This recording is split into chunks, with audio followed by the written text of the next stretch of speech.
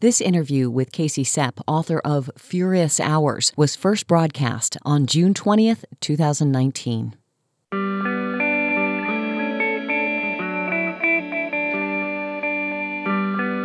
What do Harper Lee, Truman Capote, a reverend accused of multiple murders, and a graduate of Harvard with a New York Times non-fiction bestseller all have in common? Well, it's a matter of books, baptism, and blood. But it's also a matter of artistic endeavor, sermonic principles, and an ardent application. I'm Dr. Alan Campbell, and this is Watching America. All my life, watching America. All my life, there's panic in America. Oh, oh, oh, oh, there's trouble in America. Oh, oh, oh, oh. From WHRV Norfolk, this is Watching America.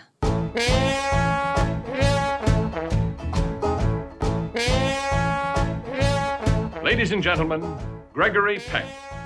The world never seems as fresh and wonderful, as comforting and terrifying, as good and evil, as it does when seen through the eyes of a child. For a writer to capture that feeling is remarkable. Perhaps that is why one book, in the last few years, has been so warmly embraced by tens of millions of people. To Kill a Mockingbird, winner of the Pulitzer Prize, just about every other award a book can win. And now, happily, To Kill a Mockingbird becomes a motion picture. Now Harper, lead, lead, lead. She only wrote the one book, I've written more than three. Harper, lead, lead, lead. Why do they always compare her to me, Well, my objectives are very limited. I simply want to do the best I can with the talent that God gave me, I suppose. She always seems to be receiving more than she deserves. Honey, she's poaching on my literary preserves. Yes, from Harper Lee we have seen and we've heard. And I'd like to kill more than just that mockingbird. I would like to be the chronicler of small-town, middle-class Southern life. Well, you know, sometimes I really would.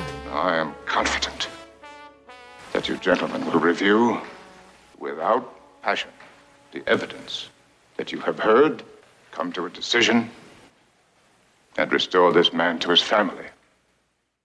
That was a clip from the 1962 film To Kill a Mockingbird, starring Gregory Peck. Peck won an Oscar for his performance as Atticus Finch, a Southern country lawyer who defended a black man falsely accused of rape. Some years back, I had the good fortune to meet Gregory Peck, and on that occasion he gently reminded me that before the film there was the novel of the same title, written by the enigmatic Harper Lee and published in 1960. To Kill a Mockingbird, the following year, received the Pulitzer Prize for fiction. Now, the author at that time was about 35, and her acclaimed work became required reading in many high schools, ensuring that Lee had a continuously handsome income for the remainder of her life. Interestingly, she tended to shun the spotlight, to say the least. Although not entirely reclusive like J.D. Salinger, Harper Lee was, nevertheless, a curiosity. With millions of editions of her singular work published, she enjoyed her privacy, strong drink, and a select friendships with a very few, of which was numbered Truman Capote. In fact, she helped him do his original research for his major work In Cold Blood. She found in the process that the genre of crime fiction and non-fiction novel writing appealed to her, and particularly when she heard of the case of one Willie Maxwell. Maxwell was an African-American World War II veteran who worked as a sharecropper, a driller, and as a textiler, all the while employing the bestowed title of Reverend, for he also served as a Baptist preacher. Very nice, you may think. So why was Harper Lee interested in this good Reverend? Well, the answer is that when his wives kept showing up dead, it occurred to her, or moreover the local authorities, that he may have in fact not been that good. And so ensued years of investigation, in fact, years became decades, of Harper Lee attempting to write a book that was never completed. That is, until a mystery was solved not only of the murders, but actually the why the writing had not been completed. And that's because of my guest, Casey Sepp. Casey set about to pick up where Harper Lee left off, and in so doing has produced one of the most fascinating books of the decade. The book is entitled Furious Hours. Casey, may I call you Casey? Yes, of course. Thanks so much for having me on. It is wonderful to have you here. And I have to tell you, once I got a copy of the book, I loved it because it's going in so many, multiple tiered levels. And it's very, very hard to put down. And what I love about it is you start out with one theme and then you synthesize it with another, and yet the point is never lost. So there's this dual tracking of the investigation of the murder, and then also why Harper Lee did not eventually finish the work and what was the cause for her, impediment in bringing it to being published. Let me ask you, how did you initially get attracted to this work? Of course, yeah. So, Harper Lee, you've hit the nail precisely. For so many years, her public-facing persona had been enigmatic and quiet and a little mysterious, although the one thing everyone knew about her was supposedly she would never publish another book. And that was, very interestingly contradicted in 2015 when a lawyer who was representing her announced to the world that she would be publishing another book. And that book turned out to be a very early draft of a novel called Go Set a Watchman that she had written in the late 1950s when she first moved to New York. It was the original version of the story that became To Kill a Mockingbird. And like a lot of other reporters, I was very interested in that announcement and interested in a lot of the questions and concerns about the provenance of that manuscript and about Harper Lee's ability to consent to publication. So I went down to Alabama to report for The New Yorker on that story. And while I was there, I found out about this other project of hers, this other true crime project that she had started in the 70s and seemingly worked on well into the 80s and the 90s and possibly even into the aughts. And I was awfully interested in the Reverend Willie Maxwell and of course, interested in anything that Harper Lee had undertaken. And so that was how I found out about it just in 2015, around the time that Go Set a Watchman was announced. Well, in your investigation, and there's two parts, one into the Reverend and the other one, of course, into Harper Lee herself. To what extent did you have welcoming voices that allowed you in and were willing to discuss matters? And to what extent did you have rather severe voices, perhaps, or at the very least cold voices that turned asunder and did not want to give you their attention? Sure, that's kind of a brilliantly posed question because, of course, the Reverend and Harper Lee are tricky to investigate for very different reasons. And the Reverend was himself murdered in 1977, and Harper Lee, since 1960, when To Kill a Mockingbird came out, had been pretty private and had been very conspicuous in letting her friends and family know that she didn't want them to talk about her with the press. And so looking into both of those lives was tricky in very different ways. But it must also be said that the Maxwell case was so infamous in this part of Alabama where it happened. And, it was, for a lot of the people involved, the most extraordinary thing that had ever happened there. These were tremendously terrifying murders, and the civil and criminal trials that accompanied the original crime, just left an impression. And so even if you were a child at the time, you remember the Reverend Maxwell and you remember these cases. So there was a lot of residual memory and knowledge in the community where this happened in Alabama. And those folks were, of course, eager to talk about it because it remained such a seminal event in their lives. And, for a lot of the lawyers, it was the most extraordinary case they ever worked on. And for a lot of the law enforcement officers, it was, again, a curiosity in their career. But on the Harper Lee side of things, I just had very lucky timing. Because of Go Set a Watchman, many of her friends were eager to talk about her because they were eager to learn more about her condition. She'd had a severe stroke and had moved home to Alabama. And so many of her friends in New York and around the country hadn't been able to see her. And were not as up to date on her condition, and so they were eager to talk because they were eager to learn more and aid in that kind of contemporary investigation. And then when she died 1 year into my reporting, there was another group of individuals who felt that the kind of omerta of Harper Lee, this agreement that they would not talk about her, expired when she did, and that once she had died, they had these stories that they would never have shared in her lifetime because they didn't want to embarrass her, they didn't want to upset her by sharing the intimacies of their friendships. But once she had passed, there was another group of people who started to share stories about her life and her struggles, in particular as a writer. And again, not that they were necessarily embarrassing, but to talk about your friend's struggles with addiction or depression or writer's block, was not something they wanted to do in her lifetime. But almost immediately, they felt that these were stories that would deepen the public understanding of her and, really allow readers who had loved her work for so long understand more about the complexities of her life and the difficulties of her life as a writer. Well, before we get into William Maxwell, and we will devote a considerable amount of time talking about the case or cases involved, let's just for a second continue to talk about Harper Lee, because I'm very, very curious about the friendship between Truman Capote and Harper Lee, particularly for one facet of Truman Capote. As loved and beloved and admired as he is, or was, there are also those who would say that he could be quite vindictive and rather snarly and nasty and possessive. Was she comfortable sharing the genesis of possibly doing this book with Truman Capote, and did he return the favor and offer to help her in her research? Gosh, I mean, that's a really delightful question. And of course, what you're referencing is this fact that when Capote got this assignment from the New Yorker to go and look at this small town murder story in Kansas, he took Harper Lee along, and they took the train out to Kansas, and she was there not only for his first round of reporting in 1959, but she returned with him several times and made her own friendships in that part of the world and got to know many of the people who were involved in Cold Blood, and befriended his fact checker at the New Yorker too, and he paid her actually $900 for her assistant research, and then she even went on. She was so involved that she copy edited and reviewed the final proofs of In Cold Blood before it ran in the serialized form in the New Yorker. So, right, she had this deep involvement in his true crime project, and they remained friends into the 70s and 80s. It was a fraught friendship, to your point. He could be quite vindictive.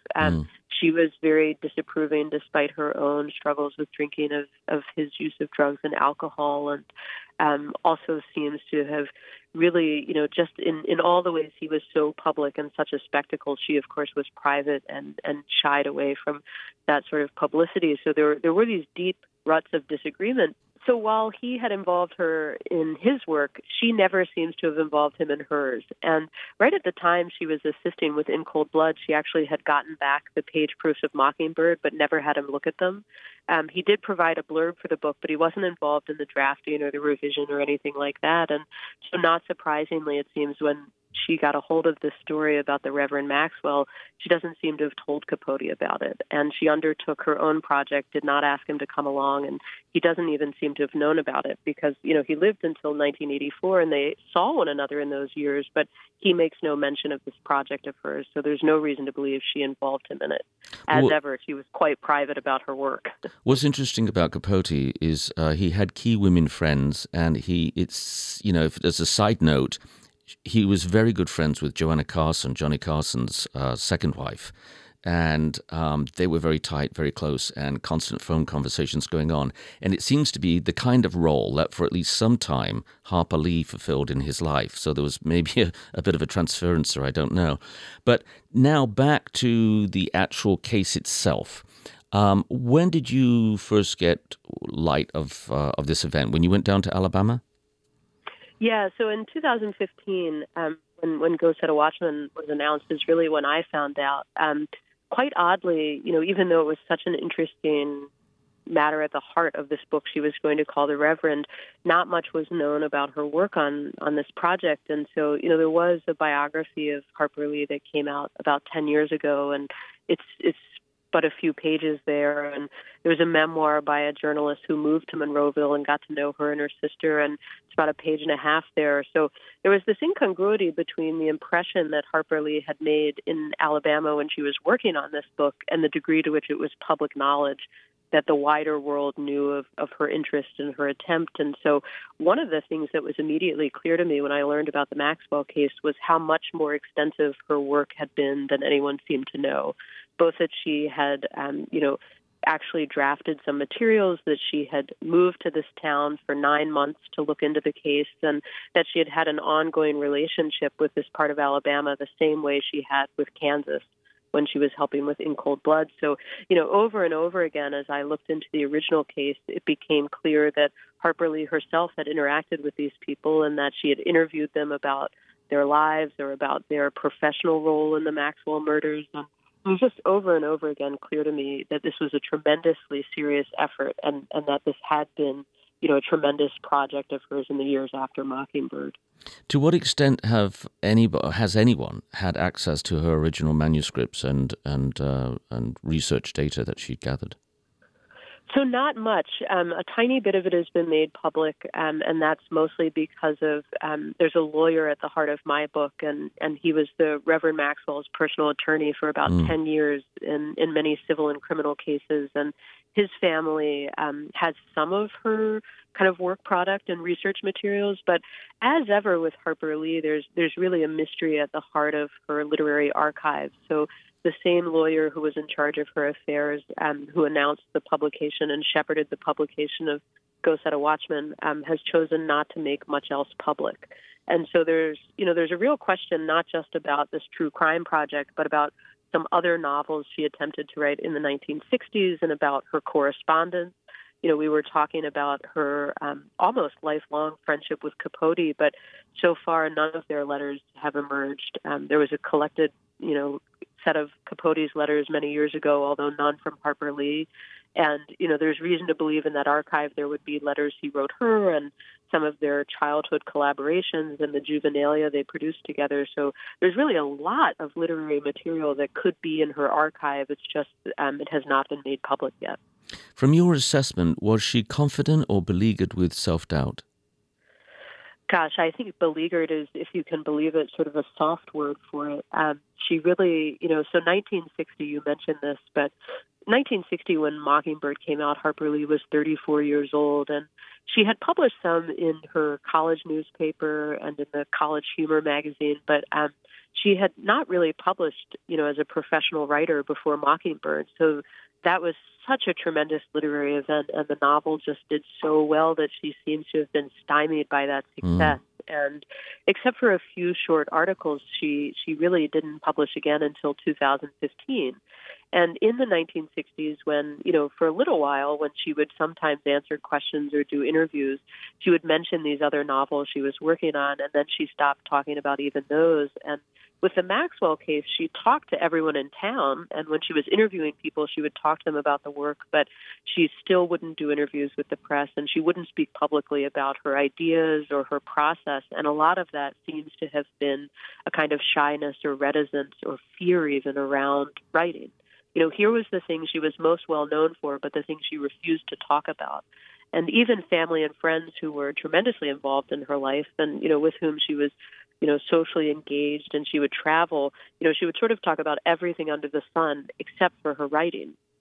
And they chose not to ask her what she was working on. They chose not to even ask if she was working. And so the knowledge we have is sometimes from letters where she would mention it, or these kind of surreptitious observations people would make about what she was doing, or the books on her desk, or, something at the typewriter. But she really just seems to have withdrawn around the issue of writing. And so unlike someone even like Salinger, where, despite his tremendous reclusion and seclusion, there is a little bit of knowledge around his work. Things trickle out from friends or paramours. Former lover, the young girl he lived with. Yeah, exactly. Yeah, that we know a tiny bit about his process and what he was working on and projects he's completed. With Harper Lee, she really just would talk about anything except the work.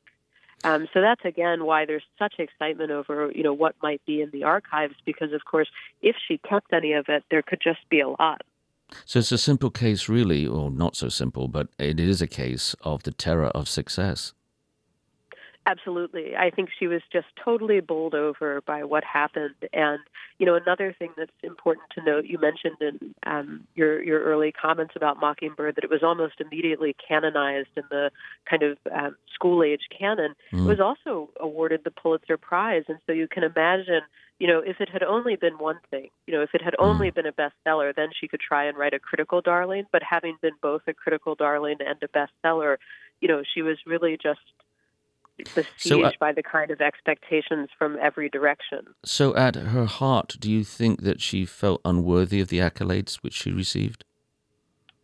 I think it might have been. So to my mind, some of the most interesting archival materials I got to use for the book are these letters and the kind of collective correspondence from Harper Lee's agents, which they donated to Columbia University. And, it's some things she wrote them, it's some things they wrote her and her sisters. And there's a little bit of insight there. And one of the things you learn when you start going through all that, and I think one of the things that's become a little more public since the draft Go Set a Watchman was published, is the extreme degree to which Harper Lee was edited.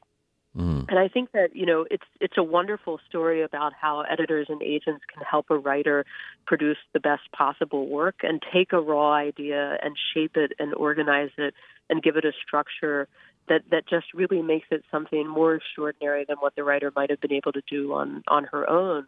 And I don't think there should be anything embarrassing about that, but I sometimes wonder if that was part of what was going on for Harper Lee. The book she had wanted to write was Go Set a Watchman, and it was tremendously complicated with its political vision and its kind of moral indictments. And the book that she became so famous for, which is aesthetically perfect, has slightly more palatable politics, has a slightly more streamlined structure, and all of the things, the kind of modifications and changes and edits that her editor at, it was Lippincott who published that book, and that her agents encouraged her to make, might well have felt like compromises to her, and might well have felt, to your point, kind of on the other side. Was she embarrassed, or did she just feel unworthy, or was it just such a complicated feeling about all of the success? It's hard to know, but I think you're right to wonder about it. And I hope that for readers who love To Kill a Mockingbird, one of the things they learn from Furious Hours is just how laborious a process it can be for a writer to make a perfect book. They don't drop from the sky. They aren't delivered by the stork. They're made through a tremendous amount of work. And, again, I don't think she had anything to be embarrassed about, but I do sometimes wonder if she just thought, the world thinks I sat down and wrote this book in one sitting, when in actuality it took many years and many revisions, and it is the product of a kind of collaboration. Yes, well, tailoring takes a lot of cutting of cloth. You are listening to Watching America. We'll be right back.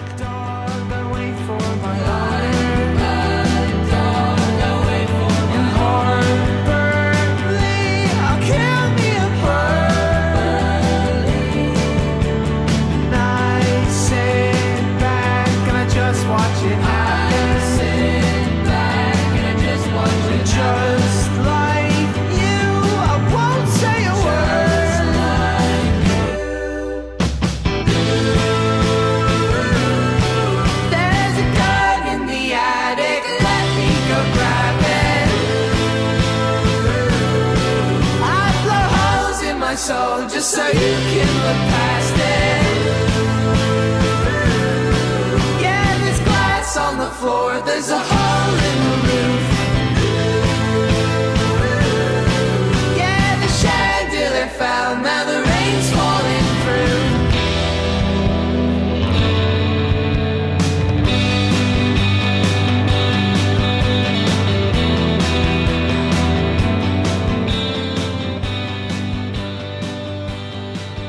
This is Watching America with host Dr. Alan Campbell. I am completely besotted with delight to have our guest, Casey Sepp, who has a New York Times best-selling book, and most deservedly. It's called Furious Hours. It is a true crime story type of work which looks at the life of Harper Lee, why she couldn't finish a major tome which she wanted to write and it never came to fruition. Also related, added to that, if that weren't enough, the nefarious dealings of a man called Willie Maxwell, the Reverend Willie Maxwell. And I promised earlier that we would spend some time devoted to the actual series of crimes. Why don't we start there, if that's all right, looking at Willie Maxwell. I know he was born in rural Alabama in 1925. There aren't complete records, which is not unusual for African-American persons of that era. Tell us what you know and about the progression of incidents. Now, he had attained the rank of sergeant, I believe, in the U.S. Army.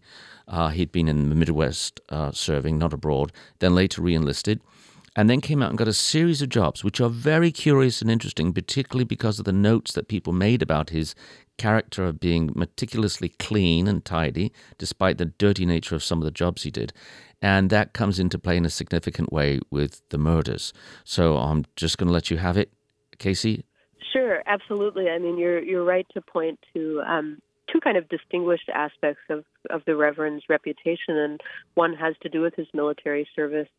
He was awarded several medals and served with distinction, and so came home, a celebrated veteran, and had re-enlisted, so didn't just do the minimum, and came home with a lot of promise. And once back in Alabama, I think that, again, another way in which his life was typical of a lot of African Americans is, despite that distinguished service, there were not a lot of opportunities waiting for him when he got home to Alabama. Yes. And just as the Army had been segregated, so too was the South he returned to in the late 40s. And once home, he went to work for the cotton mill that had actually had one of the military commissions and made the very uniforms he would have worn. And, the mills there were segregated, and there were better jobs for the white workers than there were for blacks. And he went back to work sharecropping, which is what his mother and father had done. He was quite well regarded by all of the folks who employed him. And he was a dependable worker, and he was a hard worker, and he had an accomplished record there. And in some cases, his supervisors were unlikely people, like a man who went on to become mayor of the town, who just said he was one of the most dependable workers he ever had. And the same thing was true when he went to work pulpwooding, which is this kind of curiosity in the timber industry in the American South, where you cut shortwood timber and it goes to pulp mills. And so everywhere the Reverend worked, he was very well regarded. And the same was true in the ministry. He was very sought after for his sermons. He was extremely eloquent. He could quote scripture well, and that was his reputation, and it continued to rise until 1970. Let me ask you a question, another one too, which intrigues me. Sure. You have a Master's of Philosophy and Theology from Oxford, so clearly you're interested in theology. What is your take on the Reverend? People can do bad things and yet still believe, and yet others can do good things and not believe at all and still, maintain a pulpit. Based on your theological training and your observation of this man, did you arrive at any conclusion of whether or not his faith on any level was genuine? Gosh, I mean, you've beat the bounds of possibility quite well, and I think the thing to say about the Reverend Maxwell is he always swore he was innocent. So his first wife was found murdered. His second wife was found dead under similar circumstances. His brother was found dead under similar circumstances. His nephew was found dead. His stepdaughter was found dead. And after every one of those unusual deaths, the Reverend swore he was innocent. And when asked by members of the press or when asked by members of the legal community, he always swore that he had nothing to do with their deaths and that either he was being framed by someone else or that some malevolent force had caused these deaths and that they were a kind of spiritual trial. And so, you could call that a theological psychology, or you could say that he was simply, as ever, using his religion as a way to hide his bad deeds. But it's noteworthy to say that, he never admitted involvement in any of these crimes. So at the very least, it was an aberration of conscience, at least. Yes, absolutely. And in that way seems to have been consistent with someone who had a, wildly charismatic experience of religion. He was a young preacher, and he preached even before he had any theological training. And even in a religiously sophisticated community, after not just one but two deaths, there were still pulpits willing to have him, and still congregations who would say that they believed him. and they found it impossible to believe that he had been involved in these deaths. And so there was that current of belief and of faith in him and in his ministry. And, of course, he made appeals to theological figures like Job, who underwent trials from God. And, their suffering was not a sign of ill faith, but rather a test of their faith. And so the Reverend was a very, sophisticated man and not just entrepreneurial around these life insurance policies, which, everybody who ever investigated these crimes thinks that he committed them and that the motive was insurance fraud. But there's a beautiful quote which I found very amusing, and I can't recall it right now. Perhaps you can help me. Where somebody, the very same thing I did, questioning his faith, and they said, "Well, we don't know if he believed in Scripture, but we do know he believed definitely in life insurance policies," or something to that effect. It's a beautiful quote from Harper Lee. She's actually in a very Harper Lee way, writing to turn down an interview for someone, and that person has asked how her investigation is going, and she just says she can't say for sure whether he believed in Scripture. She can't say for sure whether he believed in voodoo, but she can say that he had a profound and abiding belief in life insurance. And so, I just think, it's tricky business to try and discredit people's theology or religion, even in the face of bad acts. And so, of course, prisons are full of people who have authentic spiritual lives and who've experienced religious conversion either before or after their crimes. And so, all I can say is it is one of the many axes on which I find the Reverend Maxwell fascinating. Yes. And I think the role of a journalist, even one with a background in theology or even one with the kind of personal faith I have, your role is not to discredit their faith, but to try and understand it. Right. And it is certainly true that if you go, knocking on doors around this part of Alabama, there are people who remember the Reverend's preaching, and they were moved by it. And, they found him, at least early in his ministry, to be, a man of the cloth. And either they attended a funeral he presided over, or they heard a sermon and they were quite moved. And I was so struck. There's a man I interviewed for the book, and he's quoted in there, although he's not a very conspicuous character, but he was a mill manager, and he encountered the Reverend only in the pulpwooding business. And even he remembered him quoting Scripture and found him to be, one of the most polite men he ever employed. And that's someone who has absolutely no reason to authenticate or to testify to the kind of religious sensibility of this individual, but he found it necessary to tell me that, 45 years later. And it was a salient way of, describing the Reverend. And so, yes, it's tremendously interesting. And I think absolutely that kind of, religious experience is one that drew Harper Lee to this case. She obviously, in To Kill a Mockingbird, had rendered actually one of the best Black characters in that novel is Reverend Sykes. Mm-hmm. And she was tremendously interested in the spirituality of African-American persons and, had even recorded in Mockingbird some of these rural superstitions and hoodoo and voodoo. And I think would have been drawn to all of that in this business with Reverend Maxwell. And even there, it's quite hard to know, here we are talking about the kind of sincerity of his Christian belief, but there is wild disagreement over whether or not he actually practiced voodoo. There's no real evidence of it, but again, if you go knocking on doors around this part of Alabama, there is, absolute sincere belief from some people that he must have been a practitioner of voodoo, because how else could he have gotten away with the murders? And by what other means would he have been able to cause these deaths without being convicted of homicide? Well, let's go to the actual trials and investigations, and there's one key trial. And in a very short period of time, he's exonerated and is able to walk. Okay. Did he testify for himself, or did he rely on an attorney and a lawyer? I mean, some people just have the gift, if you will, of manipulative presence. And I'm not trying to be judgmental, but they just do. And how do you interpret that the case was resolved very, very quickly? So you're mentioning, the first Mrs. Maxwell was found murdered in 1970, and in 1971 the Reverend was outright acquitted, and the trial took only one day. And the law enforcement officers and the district attorney who tried that case would tell you that they lost it for exactly one reason, and that is because their star witness changed her testimony. And a few months after that trial, she would go on to be the second Mrs. Maxwell, so you can understand, why they make appeals to her changed testimony. But it is also true that someone who could charm a congregation and someone whose presence could elicit such strong religious feeling might well have been able to do the same with a jury. And if you imagine, 12, even though they were 12 white jurors at that time, here they were confronted by, a very well-mannered, well-regarded black minister, who claimed to have had no involvement, who was literally preaching at a revival the night that his wife was found murdered.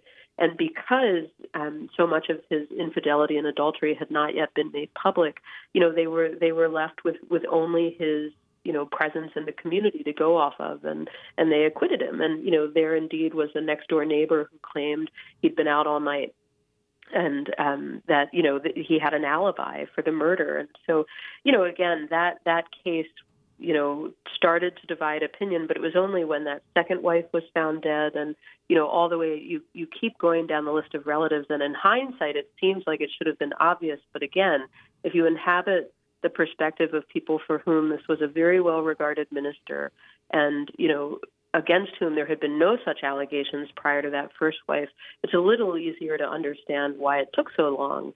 It's also the case that, the lawyer who was representing the Reverend Maxwell in all of these criminal investigations was also representing him in many civil suits. So over a dozen civil suits where he was suing. And what were they about? The civil suits were related to insurance? Yes. So all of the insurance cases, in some instances, the insurance company would simply pay up because it was a valid policy. And here again was a reverend trying to cash out on, a wife on whom he had held these policies. But in the case of his second wife, he had 17 policies from many different companies, and they started to realize that he was, a repeat client, you might say. And in those instances, they tried to stop payment. And when they refused to pay out, the Reverend's lawyer would initiate civil litigation to force them to pay the value of the policy. And so over a dozen times, the same attorney represented him in various civil courts to try and get the full value of the policy. And in those instances, it's important not only to say that the Reverend was, a very sympathetic witness, but also that his attorney was a very sophisticated attorney and had developed a very good legal strategy for prevailing in these civil cases. Together they prevailed in almost $500,000 in today's dollars. They recovered quite a lot of the insurance money. So he drove a nice car, I presume. Several.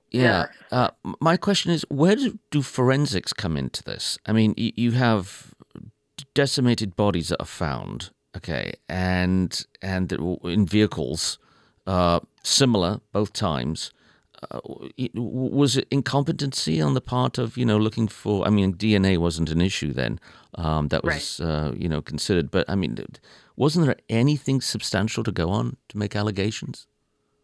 So there was, and in fact, again, you have to meet a certain standard in order to bring homicide charges. So, for instance, in the death of the Reverend's first wife, there was an extensive investigation, and, evidence was recovered from the scene, evidence was recovered from the Reverend's house. They were able to find, charred fibers from where he had attempted to burn what they believed to be probably the clothes he was wearing when he committed the crime. And they were able to find blood samples because the first Mrs. Maxwell, in addition to being placed in the car, was actually bludgeoned to death. And so, actually at this time in the 1970s, Alabama had quite a sophisticated forensic science department. And in one of these kind of curiosities of history, it had been funded and bolstered after the completely embarrassing debacle that was the Scottsboro case.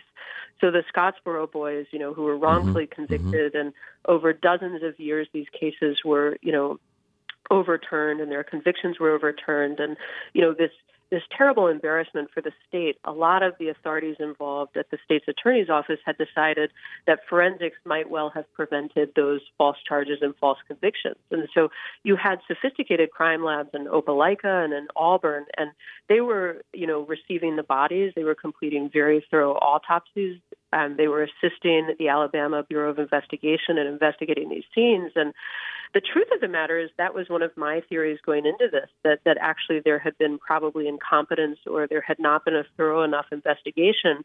But you go and you look at, these are autopsy files in some cases that are dozens of pages long.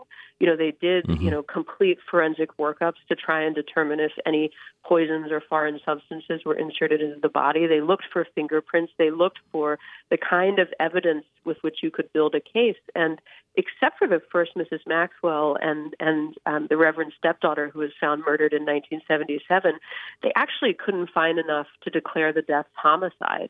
So forget being able to charge the Reverend. They could not find a sufficient cause of death.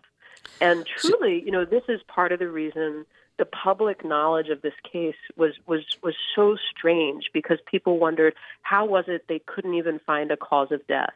See, what I find interesting is here's a person who looks meticulous after, working with a jackhammer, drilling into cement and doing work which is, by its very nature, tends to cause filth to fall on one's clothing or what have you. And yet he would meticulously walk away, as described in your book, with a tie and a shirt on, and no one would know, according to those that worked with him, that just 20 minutes prior, he'd been in the middle of muck.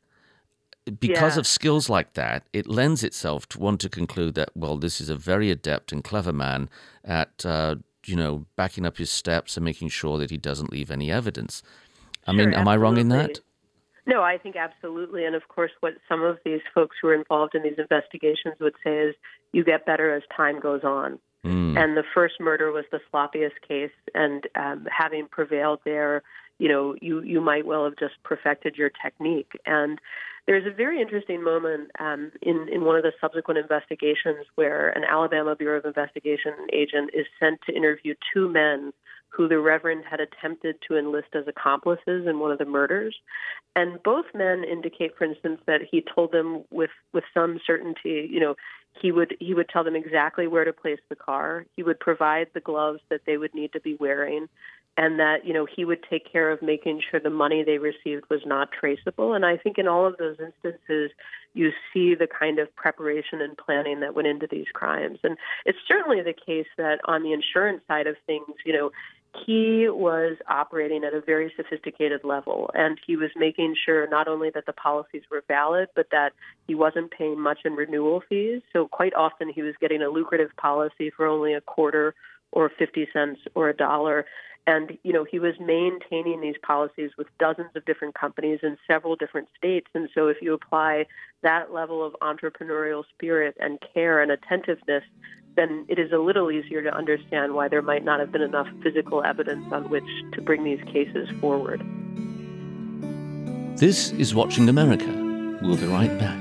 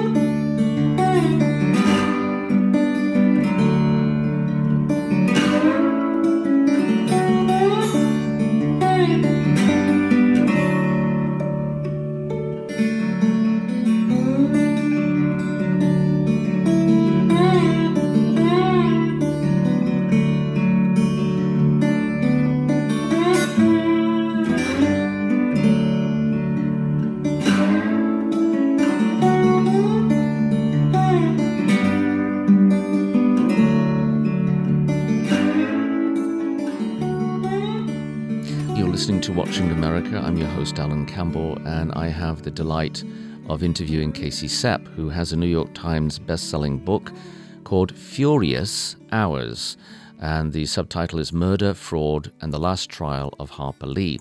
It's a multi-tiered book, as I described at the outset, because on one level you're looking at an incomplete, unfulfilled book that Harper Lee had worked on for decades.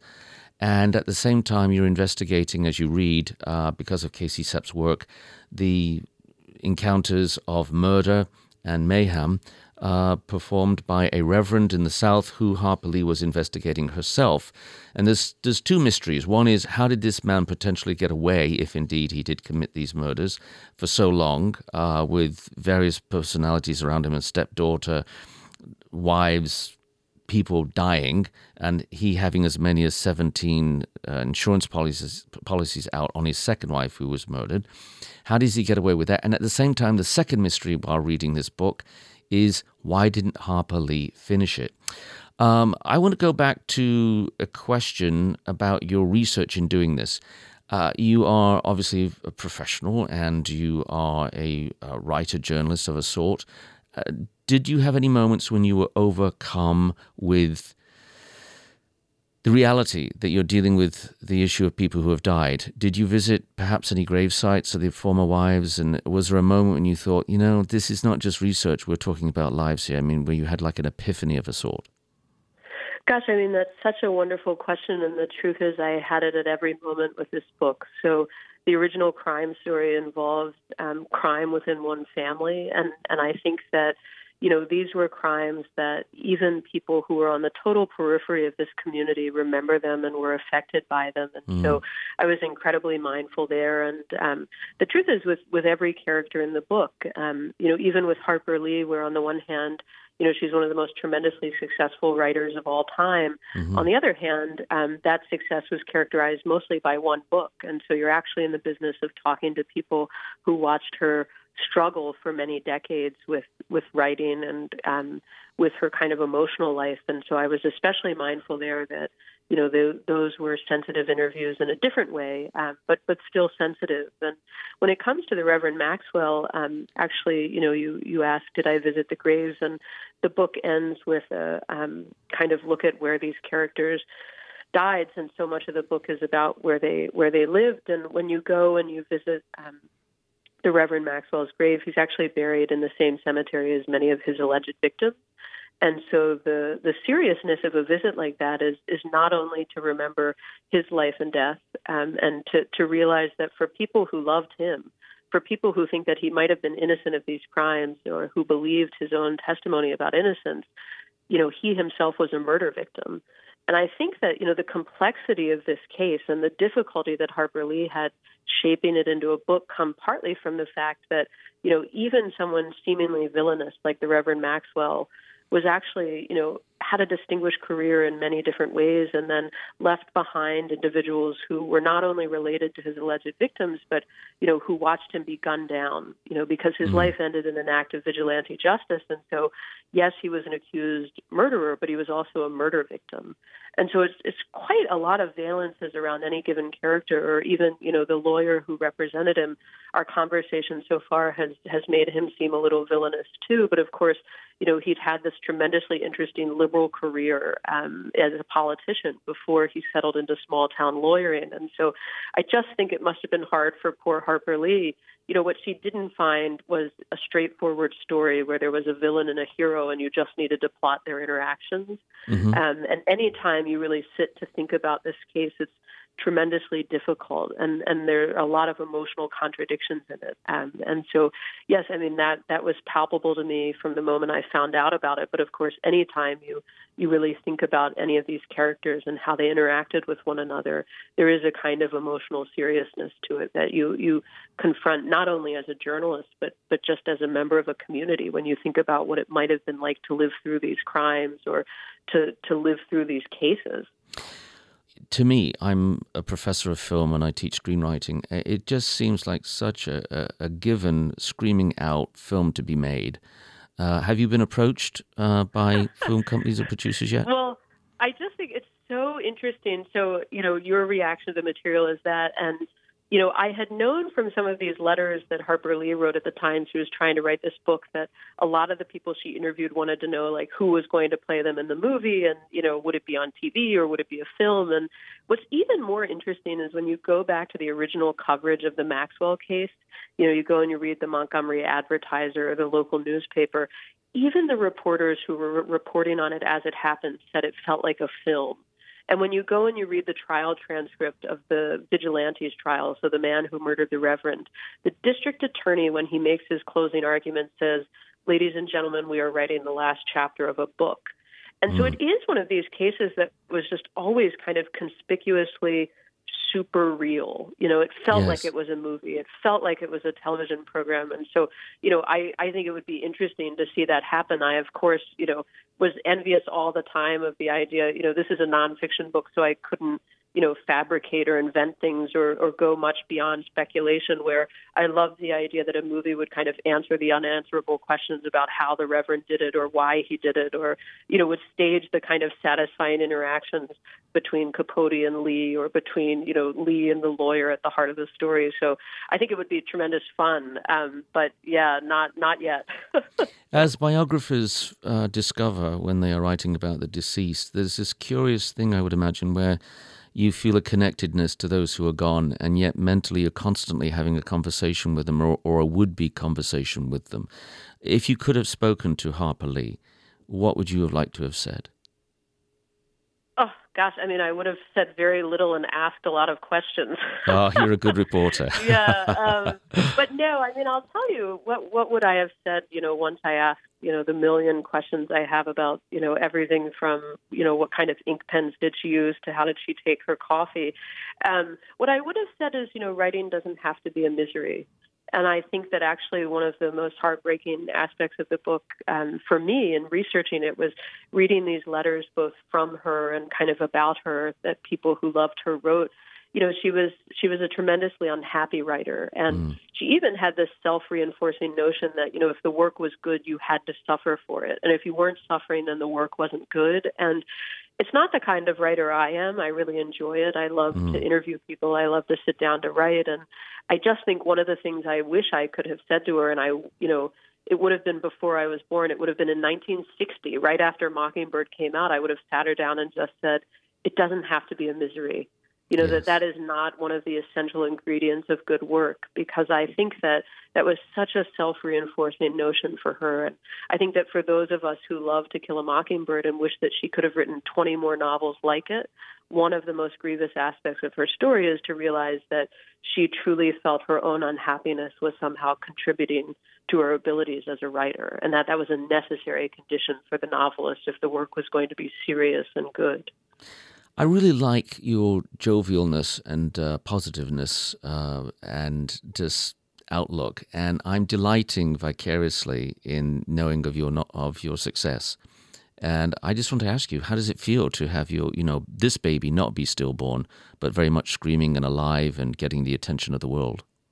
Gosh, it's just remarkable. You spend time working on a book, and if you're lucky, you get to have sources you talk to about it, or you have friends and family who are so supportive. But you really do wonder if anyone at all is going to read it, and it's just been such a delight to get to know that the characters who consumed my mind and just to whom I devoted the last 4 years of my life, it's just so nice to know that they are delighting and entertaining and flummoxing so many readers. So it's just been a tremendous pleasure. Well, Casey Sepp, this last hour with you has been a tremendous pleasure. Your book is truly unique. I love, as I said before, the double-tier aspects, looking at Harper Lee. There's certain questions I didn't ask you deliberately and intentionally because I want people to go out and buy the book and to find out other matters. So there's so much more folks listening to learn about this. And if you think you've just had a little, a modicum of taste of what's going on in this book, wait till you get it. So thank you so very much. We've been talking to Casey Sepp, who is the author of Furious Hours, subtitled Murder, Fraud, and the Last Trial of Harper Lee. You've enriched us, and I'm so very, very grateful for this time you spent with us. Blessings and good fortune. Yes, thanks so much. Take care.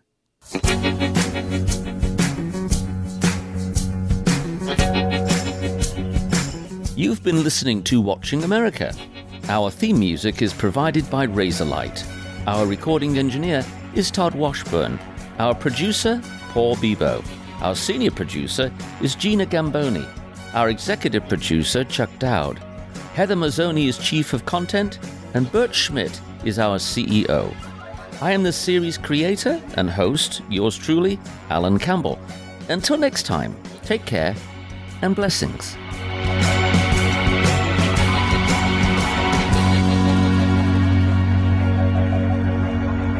Watching America is a production of WHRV Public Media in Norfolk, Virginia. This interview with author Casey Sepp was first broadcast on June 20th, 2019.